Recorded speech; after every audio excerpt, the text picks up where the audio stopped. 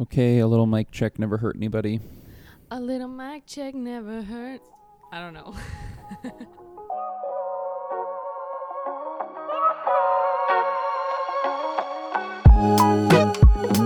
Hello, everyone, and welcome back to The Bear and the Swan.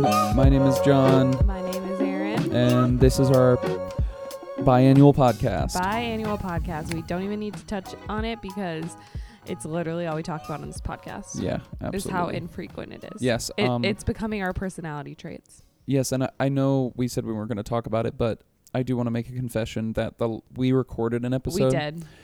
And I didn't put it out because, I'm going to be honest, it was not good at all. I listened back to the conversation. You were great. I don't know what the heck I was talking about, and so I apologize. We just weren't on, you know? Yeah. You win some, you lose some. Not all of them are bangers.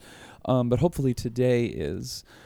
I don't know. The pressure's on now. Pressure's on. Also, the timer's on because Florie's having a bottle right now next to us. And I'm going to tell you that once that bottle runs dry, she's no longer going to remain quiet. No, she'll probably be talking, but like it's kind of cute. I don't know. Maybe we just think it's cute. Okay, well, we don't have to do any preamble or anything. We can just get right into our conversation. Okay, yeah. I can't stand those podcasts that like Oh, I love it. talk for 45 minutes love about it. stuff. Oh my gosh. I do because I think that's the reason I like vlogs and certain TikTokers that are like just their normal life, especially moms lately. Like I'm interested in people's everyday like boring stuff. Which I get a lot of people aren't, but I do think that's the reason why vlogs are so popular. Like, I don't actually need you to do anything in the vlog. Like, I'm just interested in like what your day looks like. Yeah. I guess it depends on the podcast for me. If it's a podcast where I have really, the reason I listen to it is because I like the hosts. You like the hosts. And I'm interested in them, then yes, please do your banter, talk about what you're doing in your personal life, do all of that stuff. It's when I'm really only listening to the thing because I'm interested in the guest. You're interested in the guest, I'm interested in like, the topic, and I want them to get to the thing that they put in the title. Yeah. And first, I have to listen to 25 minutes about their cat. Yeah, I feel like there are interested. different types of podcasts too, because there are certain ones that are more like business, like all business. Here's what it is about. Yeah. Here's what we're going to talk about. It's very like clean and crisp and very scripted out and stuff like that. But I like the more casual banter back and forth, especially like you said, if I'm interested in the hosts. Yes. Well, ironically, Are you guys we're not interested in going us? to do any banter, and there we just went with 2 minutes of banter. So on to today's conversation. Sweet Bear, I thought that today, I've been wanting to do this for a little while. I thought that today we could have a conversation or another conversation. We haven't talked about this in a little bit around church. Ooh. Specifically. Ooh. Mostly because recently and really in the last year, there's been a bit of a theme both in our lives and I think in wider culture surrounding kind of the problematic nature or certain problematic pieces of church, and specifically, American Western Christianity and evangelicalism and whatnot. Yeah. And there's been kind of some pillar pieces of content surrounding those things. That's why I was like, ooh, because we've watched a lot lately that is like icky about the church in general. Yeah. Okay, that's actually a great way to put it. Like, is the church icky? Yeah, and so I guess that's kind of the main question, or maybe we'll figure out what the main question we want to discuss here is. But what sparked this in my mind were some of those main kind of pillar pieces of content in quote unquote pop culture in the last 12 months. Are we going to go through them? Yeah. Okay. Yeah. So, first for me, what came on my radar was the book, Jesus and John Wayne. Yeah. Which I read last year. This is a book written by Kristen Cobbs-Dumez. I think that's how you say her name. She is a professor at Calvin University in Michigan. And this is a nonfiction book that came out in 2021, I believe, kind of all about Western evangelicalism within the church, within the political sphere, within culture, and how those three kind of coalesce and combined over the course of the 21st century. Fascinating book. I read that. Do you think I would like that book? I think you would. I think you'd find it fascinating. Yeah, I'm interested in. I didn't know if it was too like what's the word? Academic for me. I wouldn't. I would encourage you to listen to it, maybe. Yeah, that's a good idea. It's kind of dense, and you don't really like reading. I don't like reading dense nonfiction. stuff. No, nonfiction, and also, I don't know. As a mom, like, when do you read? It's a great question. I don't understand. It's a great question. Like, I've been craving getting into a book again, but I'm like, when? Probably instead of sleeping, I would imagine. I guess, but So that was kind of the first pillar piece of content. Yeah. The second one, which you and I have both engaged with, not fully, but somewhat, is the rise and fall of Mars Hill. Yeah. The podcast from Christianity Today. Yeah. Does it? All about, really on the same topic of evangelicalism in America, but looking at it specifically through the lens of Mark Driscoll and Mars Hill in Seattle, and that movement in the late aughts and 2010s ish, and how kind of Driscoll and Mars Hill built this empire, and then very quickly it crumbled. That's more of a journalistic endeavor into it, whereas Dumez's book is a bit more of a academic historical endeavor into it. She's actually on the podcast. Yeah. So that's where you start to see these things overlap. Obviously, a lot of the subjects in the book are also covered in the podcast. We also listened to, well, I'll talk about the third. What I guess I would consider the main pillar in this is The Eyes of Tammy Faye. Yeah. Which is, as I step back, I realize not an incredibly popular movie. I would imagine the majority of people listening to this podcast have not seen that film. But that was another piece of content all about Tammy Faye and Jim Bakker and their sort of rise, again, in the evangelical sphere. Televangelists. I knew nothing about them before. Like, John was familiar with them before, but I knew nothing about them. Yeah, televangelists through, I believe, the 70s, 80s, 90s. Yeah. Very, very successful, but once again, also deeply problematic in a lot of ways. Obviously, the film is, as the title would suggest, told through the eyes of Tammy Faye, the Tammy Faye Bakker side of that equation, played by Jessica Chastain in the movie. Incredibly. We thought brilliantly. Yeah. And then there were a few other pieces of content that we sort of ran across. There was, what was the podcast about Falwell Jr. that we listened to? Oh, what was it called? Yeah. What was it called? In God We Lust. In God We Lust. Was it by Wondery, I think? Wondery, I believe. Thank you, sis. In also God very We Lust, good. Yeah, telling kind of the story of the scandal with Jerry Falwell Jr. and sort of an illicit sort of affair / cuckolding situation that was happening with a pool boy in Miami. It was honestly very scandalous. Like, I can't believe it's a real story. Quite scandalous. So all of that to say, the reason I kind of wanted us to talk about it on the podcast is because it feels very popular or trendy or even mainstream to create some kind of content, whether it be a book or a podcast or a movie or a TV show. We didn't even bring up Righteous Gemstones. Oh, yeah. To create some kind of pop culture content surrounding the, I'll say, troubling nature of evangelicalism and American Christianity and the church and all the messiness that exists within. That just, it feels like we're kind of going through a moment in our culture where there's a lot of stuff being pumped out about that. And so I thought, it might be nice for us to have a conversation about how we're engaging with that, how we're processing through kind of watching these things. Are we watching and engaging with these things? How is it having an effect on our relationship to church and the church? And because we are both Christians and a product of a lot of those systems that are talked about in those books. And you work at a church? Sometimes directly. I currently work at a church.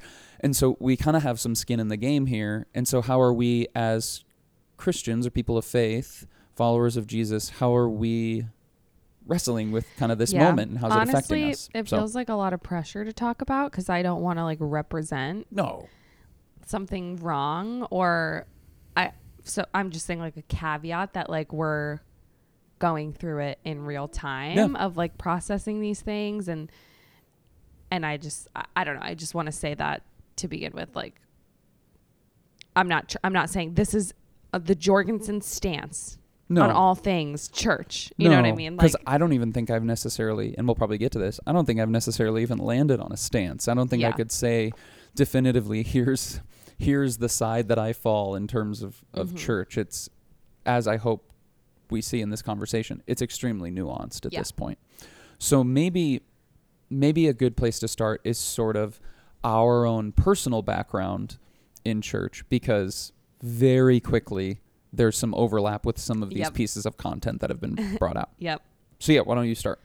So I grew up Catholic, come from a very big Irish Catholic family. So, you know, did all my sacraments, everything like that. Was raised in the Catholic Church. And then probably late middle school, early high school, I started attending Willow Creek because a lot of my friends attended Willow. And, you know, some of my friends' parents worked at Willow. So got involved with, and I know you did too, like the drama team for the kids ministry, and did a lot of like performing on Sunday mornings for the kids and volunteering in that way. And then also got involved in their high school ministry as well. Yeah, and it was a very similar kind of story for me, not with the Catholic background, but I grew up, I put in quotes, going to a Methodist church. Faith in church wasn't really an integral part of my family growing up at all. It was just sort of something that a, you know, middle class white suburban family does. And so we went, you know, once a month, twice a month, didn't really go in the summers, that whole deal. But yeah, it was through having some friends that we grew up with who were very connected at Willow.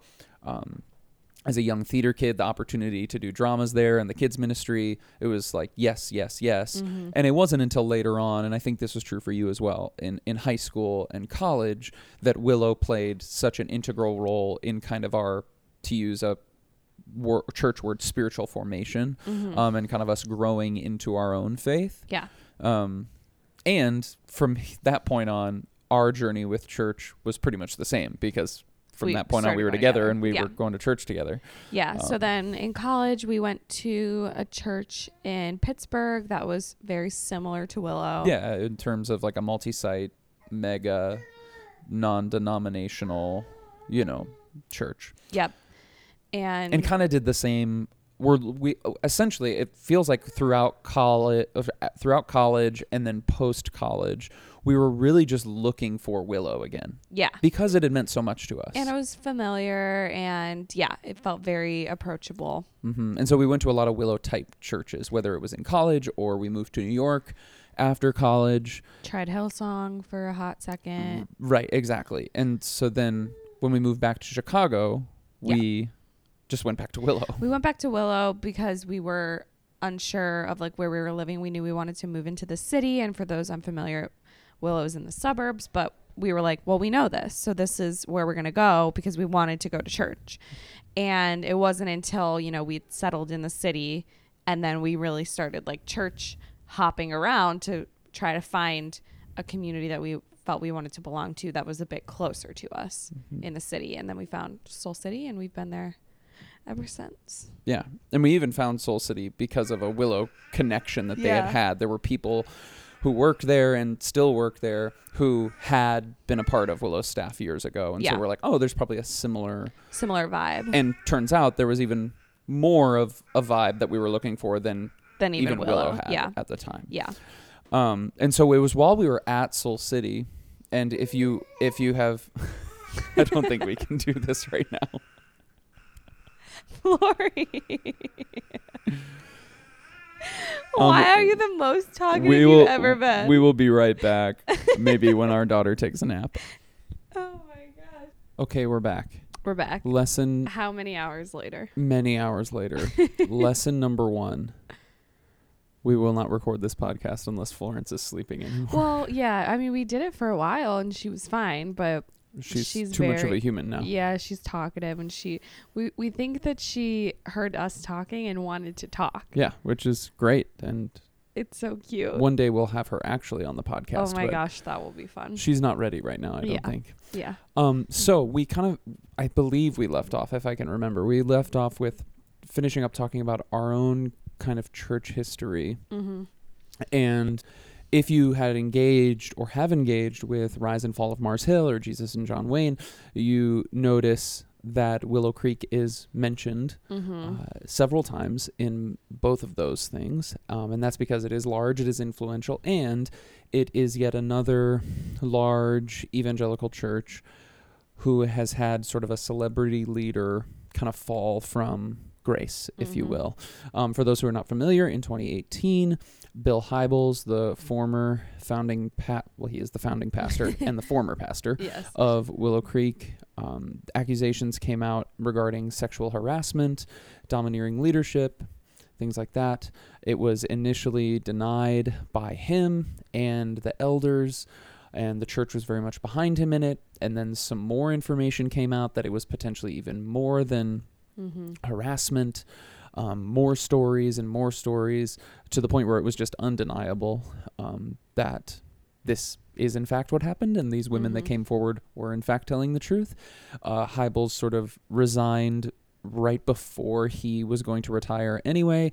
I believe it was a Wednesday night, he made a statement, still kind of denying the whole thing, walked off the stage and never came back. And has not reconciled with the church or anything like that. Hasn't said a word since. So that, and we kind of share that as that was sort of the capstone to kind of our, not involvement with Willow, because we weren't even really involved at the time, but we were still connected. Yeah, and it was a pretty foundational part of our faith growing up. Yeah. And the church that we had the longest relationship still to this day. I mean, like that was the majority of our growing up years. And so it's weird. I mean, even like listening to the podcast and hearing his voice again, it's like, oh my gosh, like that. I remember hearing that voice Sunday after Sunday after Sunday after Sunday. And then to not hear it for so long. And yeah, I think it just makes you take a step back. And I think the hardest thing for me during it was like, here's this voice that I trusted in my life, and he's saying all of these things are not true. And then there's this other side where I'm like, well, it's undeniably true, and these are opposing forces. And then like him to just kind of fall out of the public eye, never say anything, never say sorry, never own up to anything. It's just like this really weird, like, wow. At one point, like, you were a voice that was a voice of wisdom and a trusted voice in my life, and it's just like weird. Yeah. And maybe the Willow Creek situation is a great launching point to get into talking about kind of our reactions to a lot of the content we talked about earlier, because like I said, this broke in 2018, and it feels like that was a window from 2016 to 2019 or to even 2020 where there was just kind of story after story. Yeah. Oh my gosh, I feel like it's every week. Celebrity evangelical pastor, whether it was money, whether it was sex, whether it whatever it was, there was some kind of misgiving, some kind of shady goings on, and that was just like one after the other, which feels like it has maybe given birth to some of this. A lot of the podcasts and the books and the movies that we're talking about. Yeah, and I just think that we experience like our first, because we're still pretty young, our first experience with that was Willow, and like basically we have engaged in that content moving forward through that lens. Yeah, absolutely. So I guess, how are you processing through it? Because at this point, like, you watched The Eyes of Tammy Faye, you're in the midst of listening to Rise and Fall of Mars Hill. Yeah. How are you, and you can speak to it through multiple different lenses, like, how are you as a former attendee of Willow Creek processing through it? How are you as a woman processing through it? How are you as a Christian processing through it? Choose your own adventure. I mean, literally after Tammy Faye, I was like, I don't want to be a Christian anymore. Like, I just like was joking about that with John. And I feel like it's something a lot of people our age, I'll say millennials in general, but like not just millennials, but what I have noticed is a lot of people around us have gone through some serious deconstruction of their faith. And I think the trying to marry Jesus and who you know Jesus to be and the Jesus of the Bible with the modern church in America, and how oftentimes those things seem like complete opposites, you know? And it's hard. Like, I think it's hard to consider yourself a Christian. I think the name has been tainted, if I'm being honest, in the world we live in.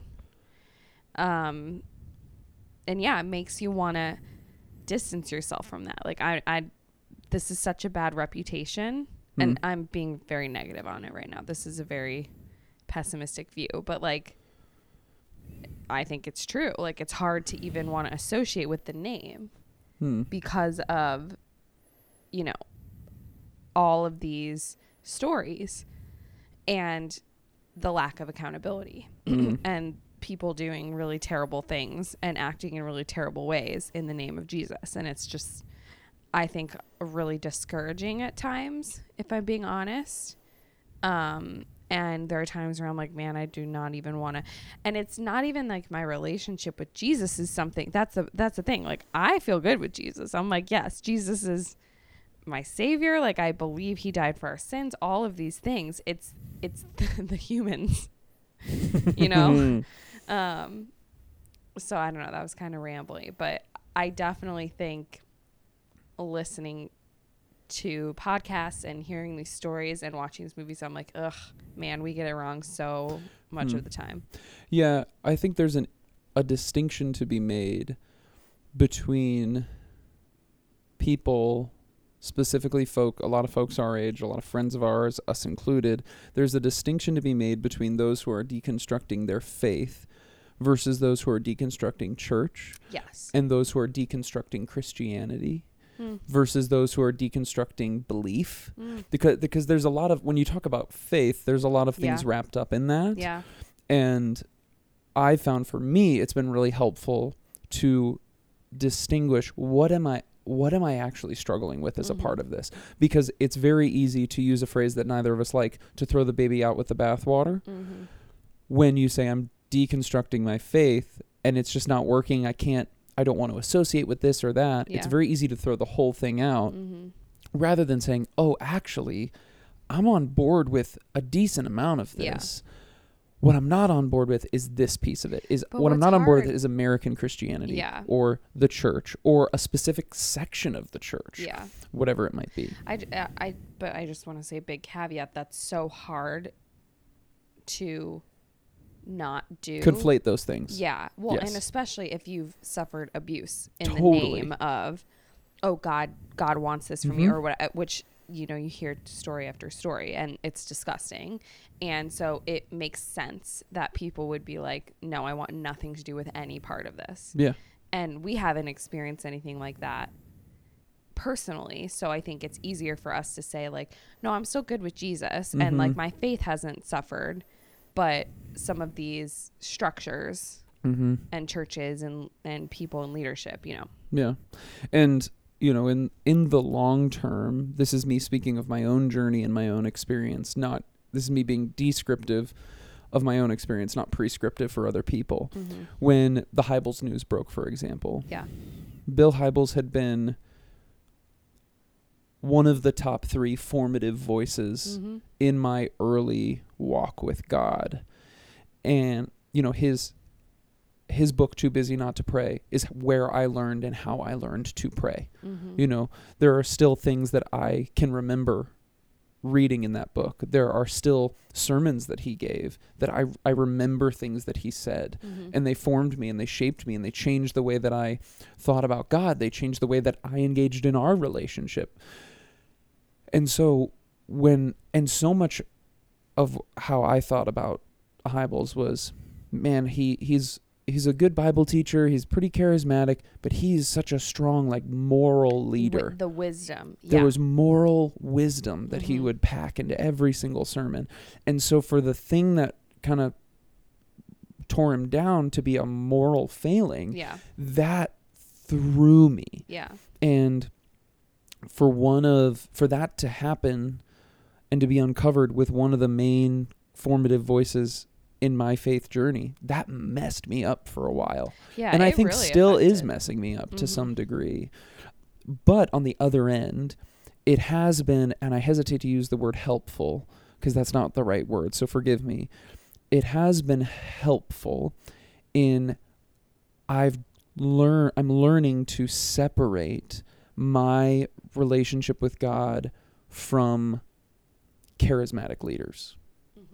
And that is a really helpful maturation that's happening in me Yeah. spiritually, that and unfortunately it had to happen in this way, but I cannot conflate, for me, I can't conflate my faith, or my faith cannot hang or depend upon a really wise human being Mhm. or a really inspiring, orator or teacher. It just can't. Mhm.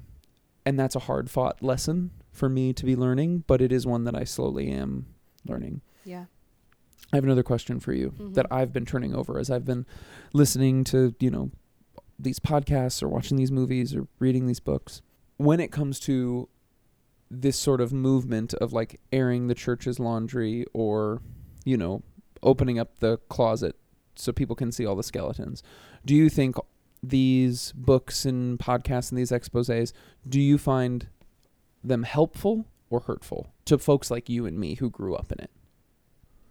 I think it's helpful because I think it all needs to be exposed and brought to light.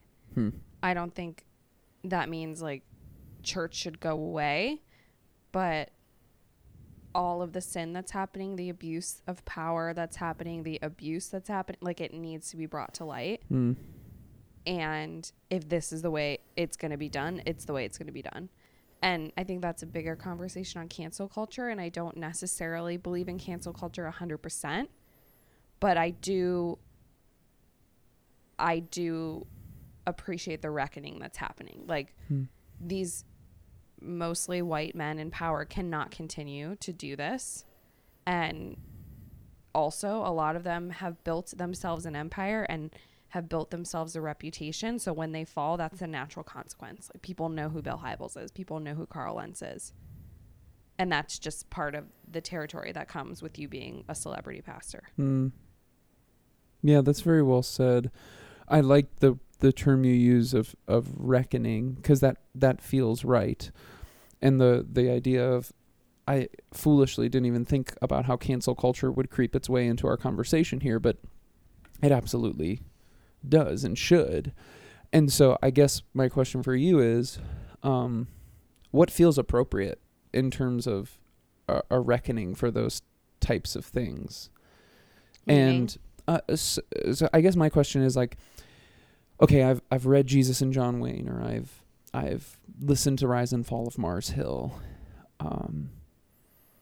Are those things the be all end all of it, or No. what's after it, I guess, is the question. I mean, I think that's what's hard about cancel culture, because do I believe people deserve to be quote unquote canceled for wrongdoings in their life? To a certain extent, yes, because if you're acting in this certain way, do I think you should be a pastor of a church? No. But at the same time, I believe in grace and I believe in forgiveness. So I feel like you can hold both of those things, in two hands at the same time, which is not the way of our world currently. It's either like you're a terrible person that deserves to be canceled, or you're perfect and you've never done anything wrong. I believe there's a middle ground, but to your point, no, I mean, the Rise and Fall of Mars Hill is an interesting listen for me. I didn't go to Mars Hill. I know nobody that went to Mars Hill. I'm so removed from it. So I haven't done my own research. I haven't heard people's experiences, and clearly that's one take on it. But I do think, I mean, I've been really happy with how he has reported on it, because I do think he talks about both the good and the bad, and I think that's the hardest thing about this whole conversation is you talking about how Bill was such a influential part of your life. And I know so many people who get very angry when we talk bad about Bill Hybels, or even make a joke about Bill Hybels, and people get up in arms because they're like, do you know how much he meant to me and my family? And do you know what And it's like, it's so hard because yes, he did do a lot of good, Mm-hmm. but he also did a lot of bad. Yeah. And does the bad cancel out the good? I don't know. That's a Is conversation. that even the game that we should be playing Yeah. with it? But then I don't know. At the same time, I hear these people like justifying things for Bill Yeah. and I'm like, no, he did wrong. Like Mhm. he did good, but he also did wrong. And Yeah. that, I don't know. I feel like I'm rambling at this point and I don't really have an answer to that question, but I think there's a lot of gray Mhm. and our world likes to be very black and white, but that's just not the reality. Yeah. Yeah, I guess the skepticism that I have around it, honestly, is am I walking away from something like, pardon me, I don't think I know the point of something like Jesus and John Wayne is not for you to walk away after and feel like my faith has been strengthened or I feel spiritually formed by understanding this truth and this history. I know that's actually not the point of the book. For something like Rise and Fall of Mars Hill, I don't know if that's the point of it or not. You know? I mean, I haven't listened to the whole thing, so I don't really know where he lands the plane, but I do think it's the hard work of like, not like a cautionary tale, but like what wisdom can we glean from this? Like, especially because you work in a church, like, Yeah. am I seeing any of these tendencies in myself? Yeah. Do I feel entitled to certain things? Am I, using any sort of power that I may have when I'm on stage to further the kingdom of God? Am I, you know what I mean? Like, which is stuff I know that you always check in with. You take that responsibility very seriously, but I do think it's like supposed to be, okay, take a look inward. Yeah, and I guess learning from it. that's where my skepticism comes in of are all these pieces of content actually inciting that type of reflection in people who would need to do it, or is it more just further isolating those folks and making them more and more defensive? Yeah, I don't know. Potentially, and we can't necessarily know that. It's just that's the skeptical part of me. Or do most folks like us who, at one point were maybe teetering on the fence of church or teetering on the fence of Christianity hear that and that's all they need to hear or read to say, I'm absolutely done with this? Yeah, but is that the fault of the podcast or is that the fault of the people that did the actions that the podcast is about? Right. That's a great point. That's a great point. Okay, here's something that I think is interesting. In the eyes of Tammy Faye, a conversation that we had after was like the way that they portrayed Tammy Faye Baker and how she really is portrayed as a good person who loves people and loves God throughout the whole show or movie. And just this idea that like you can be a woman who loves God and who is trying to further his kingdom and still do wrong and or do harm and let things slide or not, and a lot of the stuff too, like she wasn't even aware of based off of the movie. And is she still responsible for that? Yeah. And that was a really interesting conversation that we had because I think that's a more general leadership conversation. Like, as the leader, how much are you responsible for? And I just think there's another level of responsibility when you're leading in a church. Well, and there were a lot of really thoughtful, kind, Jesus and people loving people that worked at Mars Hill, and worked very closely with Mark Driscoll and that there's and to what degree are they or Tammy Faye or whoever complicit in the wrongs that were done. Yep. And I think that's not necessarily for me or you to say. That's for a court to say if necessary. And more than that, or just as equal to that, that's for them to wrestle with kind of in their own minds and hearts. I think that's something that the Christianity Today podcast about Mars Hill, at least like says that it's trying to do is like hold the both and of there's a lot of trouble, there's a lot of messed up stuff going on here, and still through all of that, God, against all odds, is doing good work through it. Well, yeah, and he talks a lot about like there are so many people that had wonderful experiences going to that church, you know, and they raised their families there and they baptized people there and got married and had kids and all stuff.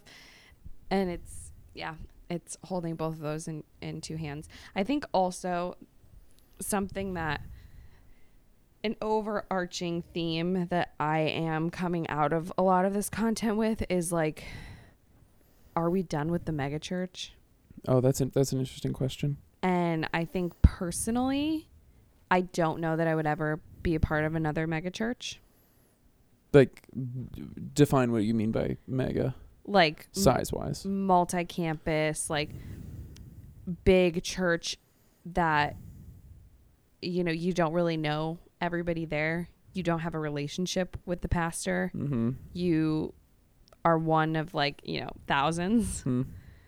I just don't see that for our family moving forward. Yeah, I guess that kind of leads to a next question.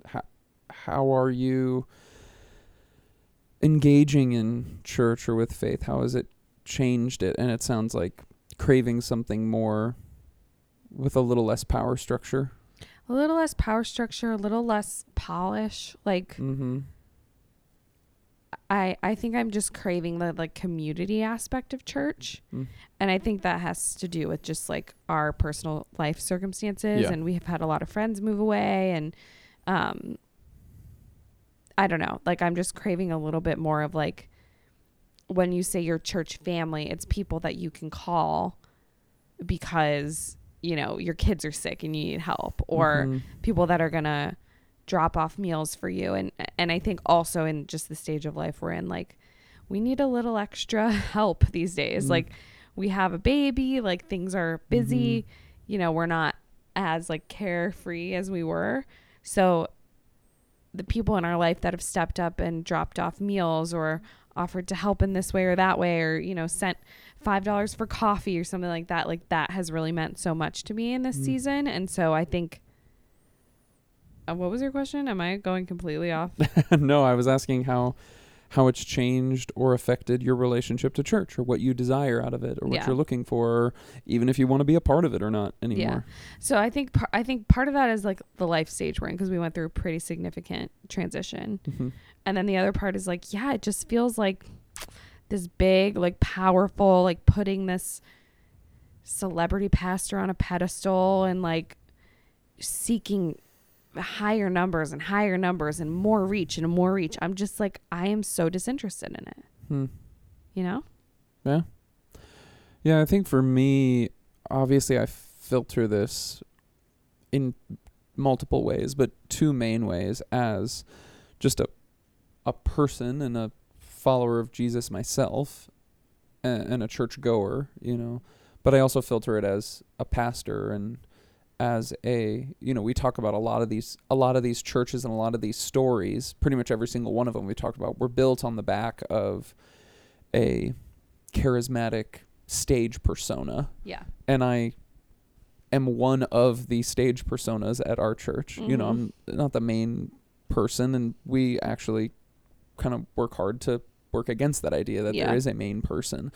And I think that engaging with a lot of these stories and a lot of this history, one of many things that it has done for me is really bolster that conviction that I am not interested in being a part of or even attending a community that is built off the back of one charismatic person on a stage. And I also recognize that like there's a delicate balance there, because my job, not only like my job of what I get paid to do, but part of, I believe, the calling that God has placed on my life is to use the gifts he has given me without, you know, shame or without fear. And part of that is getting on a stage and hopefully in a, you know, charismatic, you know, and I use this word in an attractive or in a inviting way. Yeah. to showcase the goodness of God. Mm-hmm. And so I don't want to like hold that back, or to use a Christian term, put that under a bushel. Yeah.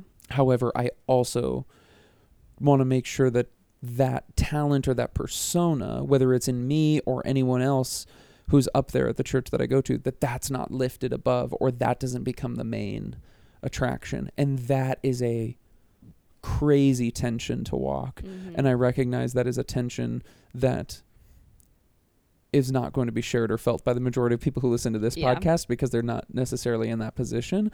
But I just think that a lot of where those problems come from is human beings are not good at dealing with power. Yeah. They're just not. They're just not good at it. It's like, why are so many of these big pastors of churches like falling from grace? It's because we're not good at dealing with power. No. And also, like, it's really easy for sin to creep in when you're put in a position of power and there's no checks and balances and stuff. I think that's just proving the human condition, you know? Yeah. Okay, I have kind of a final question, unless you have. No, the only other thing is, I also think I feel like I can't continue this podcast if I'm not going to say that the complete hypocrisy of these churches to shun certain members or certain people, certain types of people, certain groups of people, and for all of this sin to be going on in the background, it just fires me up so much. And, you know, I lie in the minority group of women. Mm-hmm. And so that's something that fires me up. And I know there are other minority groups who have been shunned by the church in one way or another. And I don't even know what to say. I just feel like I want to address that's something we didn't really touch on in this podcast, but something we are very well aware of, and something I personally feel like I do not have patience for anymore in the church community. For us to say, oh, you know, because of the way that you live, or because of this, or because of that, or because of your gender or whatever, you are less than, or whatever it may be. And then for all of this to be going on in the background, like, that is just not the heart of God. Yeah. Well, and a lot of this corruption and a lot of this wrongdoing that we're talking about is done at the expense of those minority groups, whatever or whoever they may be. That's just the reality of it, which is sad and awful. And I think reckoning is the right call. That's why I'm here for it. Let's go. Like, because I think ultimately at the end of it, this is gonna suck, because the structures that mostly white men have built are flawed. Yeah. And it's gonna hurt for them to come down, and there's gonna be some, you know, hurt feelings. There's gonna be really hard times, but like at the end of it, I do believe what can come on the other side of it is worth going through all of it. Yeah. And I guess I'm just so wildly naive, because there is part of me where I'm like, oh man, why do we have to have these exposés and all this stuff and all this, you know? But I ultimately agree with you that I think a lot of it is necessary. You know, especially when there is corruption, to bring about the truth is always necessary. And maybe I'm just so naive. I'm like, man, shouldn't, if churches, and specifically the Christians who run these churches, believe and follow the way that they say that they follow, shouldn't they actually be the ones leading this by coming out with repentance before the podcast even drops? Agreed, John. But then why would they all have PR departments and PR people? And you know what I'm saying? Like, yes, in a perfect world, yes. Yeah, it's just, you would, I would hope that if anything, when I do wrong, that the within our family, for example, that like Florence doesn't need to make a podcast in order for me to like come to you and her about it. She was making a podcast this morning, I'll tell you that much. Like, let's lead the way with confession. Yeah. Let's lead the way with repentance. I agree. Let's not wait for something to go wrong. Let's start by acknowledging it. And as someone who works at a church, I know that's really, really hard to figure out the right way to do that. But it's worth it. It's worth figuring out how and this goes far beyond, religious wrongdoing. This goes to racism in our country. This goes through homophobia, so many things in our country, of what would it look like for those who have been oppressors or those who have been complicit in oppression. Mm-hmm. What would it look like for them to actually just step out and begin to lead the way in the conversation towards reconciliation, or at least be an equal part in that conversation? Agreed. And I think that's part of where cancel culture is flawed, is it burns that bridge. And that's where I believe the grace component comes in, because I do believe you can do wrong in your past and you can see that that's wrong and apologize for it and get forgiveness. I do believe that. But I don't think that's the world we live in, unfortunately. No, I don't think so. Like I said, very naive to even wish or hope for that, but still pray for it. My kind of final question, I guess, to wrap this all up is, for you, where does God fit into all of this? Do you think, or for you, because this is a conversation specifically around the podcast, the movies that are bringing this stuff into the light, has engaging with this type of content drawn you closer to God, made you want to run farther away from God, kept you in the same place? Yeah, I think, like I said earlier, my problem is not with God. It's with the people that use his name to do bad things. And so, I don't know, in a way, I think exposing the sin and getting it out in the open and change from it is glorifying to God.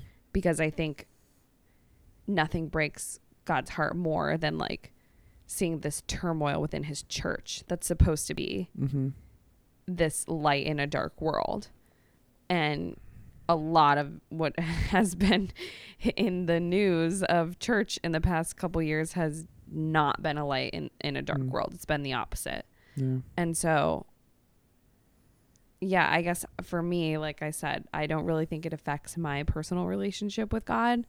I think when everything happened with Willow, it did shake us both pretty significantly. And that was a while ago at this point. So, we're kind of coming at it from the other side of that. But that was a personal experience that we had versus just watching a movie, But yeah, I don't know. You? I guess I feel in this moment very lucky that I have a picture or an idea of God outside of what we are seeing talked about in these stories. Because I think for the vast majority of people, the two are one and the same. That's the scary part. And that is really, really sad. And a lot of the leaders who were involved in those stories, either explicitly or implicitly, were asking people to conflate them or their movement and God. They were asking them to think of them as the same thing. So, of course, when one falls, the other's going to fall as well, which is, that part is really sad to me. And I feel like we are really, really lucky that for whatever reason, whether it was, I think for me, it was a lot of the close personal relationships I had, even in my time at these mega movements. I had a lot of close personal relationships with people who were showing me and kind of, to use a Christian word, discipling me through an image of God that was a little bit, or a picture of God that was a little bit different than that, and definitely different than the behavior that we've been talking about, and the issues we've been talking about. But I think we are an exception, a lucky exception, rather than the rule. And I long for more people to have a picture of who God is and God's character that is not conflated with those types of stories. Yeah, I agree. Dang. I know I'm feeling self-conscious leaving this conversation because I just feel like there's so much to it. Oh, and we've so barely complex. scratched the surface, and I just don't want anybody to think that this is our be all end all No opinions on the matter. No. This is just a a conversation. Hopefully people will see it as a nuanced conversation that isn't meant to be, this is exactly what we believe, you know? Yeah. As Because I think a always. lot of it we're still working through. Yeah. Well, and I think a lot of people are working through it, Mm-hmm. you know, and figuring out. I think the big question at the end of the day that I know I'm wrestling with, and I know a lot of people who are wrestling with, is in light of all of these stories and in light of my past existing within those systems, and those are the systems that gave me a faith, in light of all of that, is there still a place for me? Mm-hmm. Do I still want to have a place Yeah. in the church, in Christianity, with God? And hopefully this is a conversation that helps people wrestle with that question in a thoughtful way. Yeah, and I think if you are feeling like you're in a season of deconstruction, or you find yourself questioning some of the structures that you've been a part of, or questioning God because of some of the structures you've been a part of, like, just know that that's okay. And I think like the reckoning that's happening with all of these institutions, I think there is a more beautiful picture on the other side of them that can be the case for you too. So I don't think we're meant to just push those feelings aside, or not think through things, or, you know, dive deep into a deconstruction period or things like that. I think those are okay. And I do believe that God has a more beautiful picture on the other side of it. And so I would encourage you to lean into that. I know it's scary, and I think surround yourself with people who can have these nuanced conversations with you and are going to love you through some of this time of questioning. Pastor Aaron, take us home. Yeah, I'm just a pastor. Well done. Hey, you're a great mom. Thank you. You're a great dad. Is that your something nice? Yeah. Mine too. Awesome. All right, we'll see y'all next time. Love you guys. Say something nice.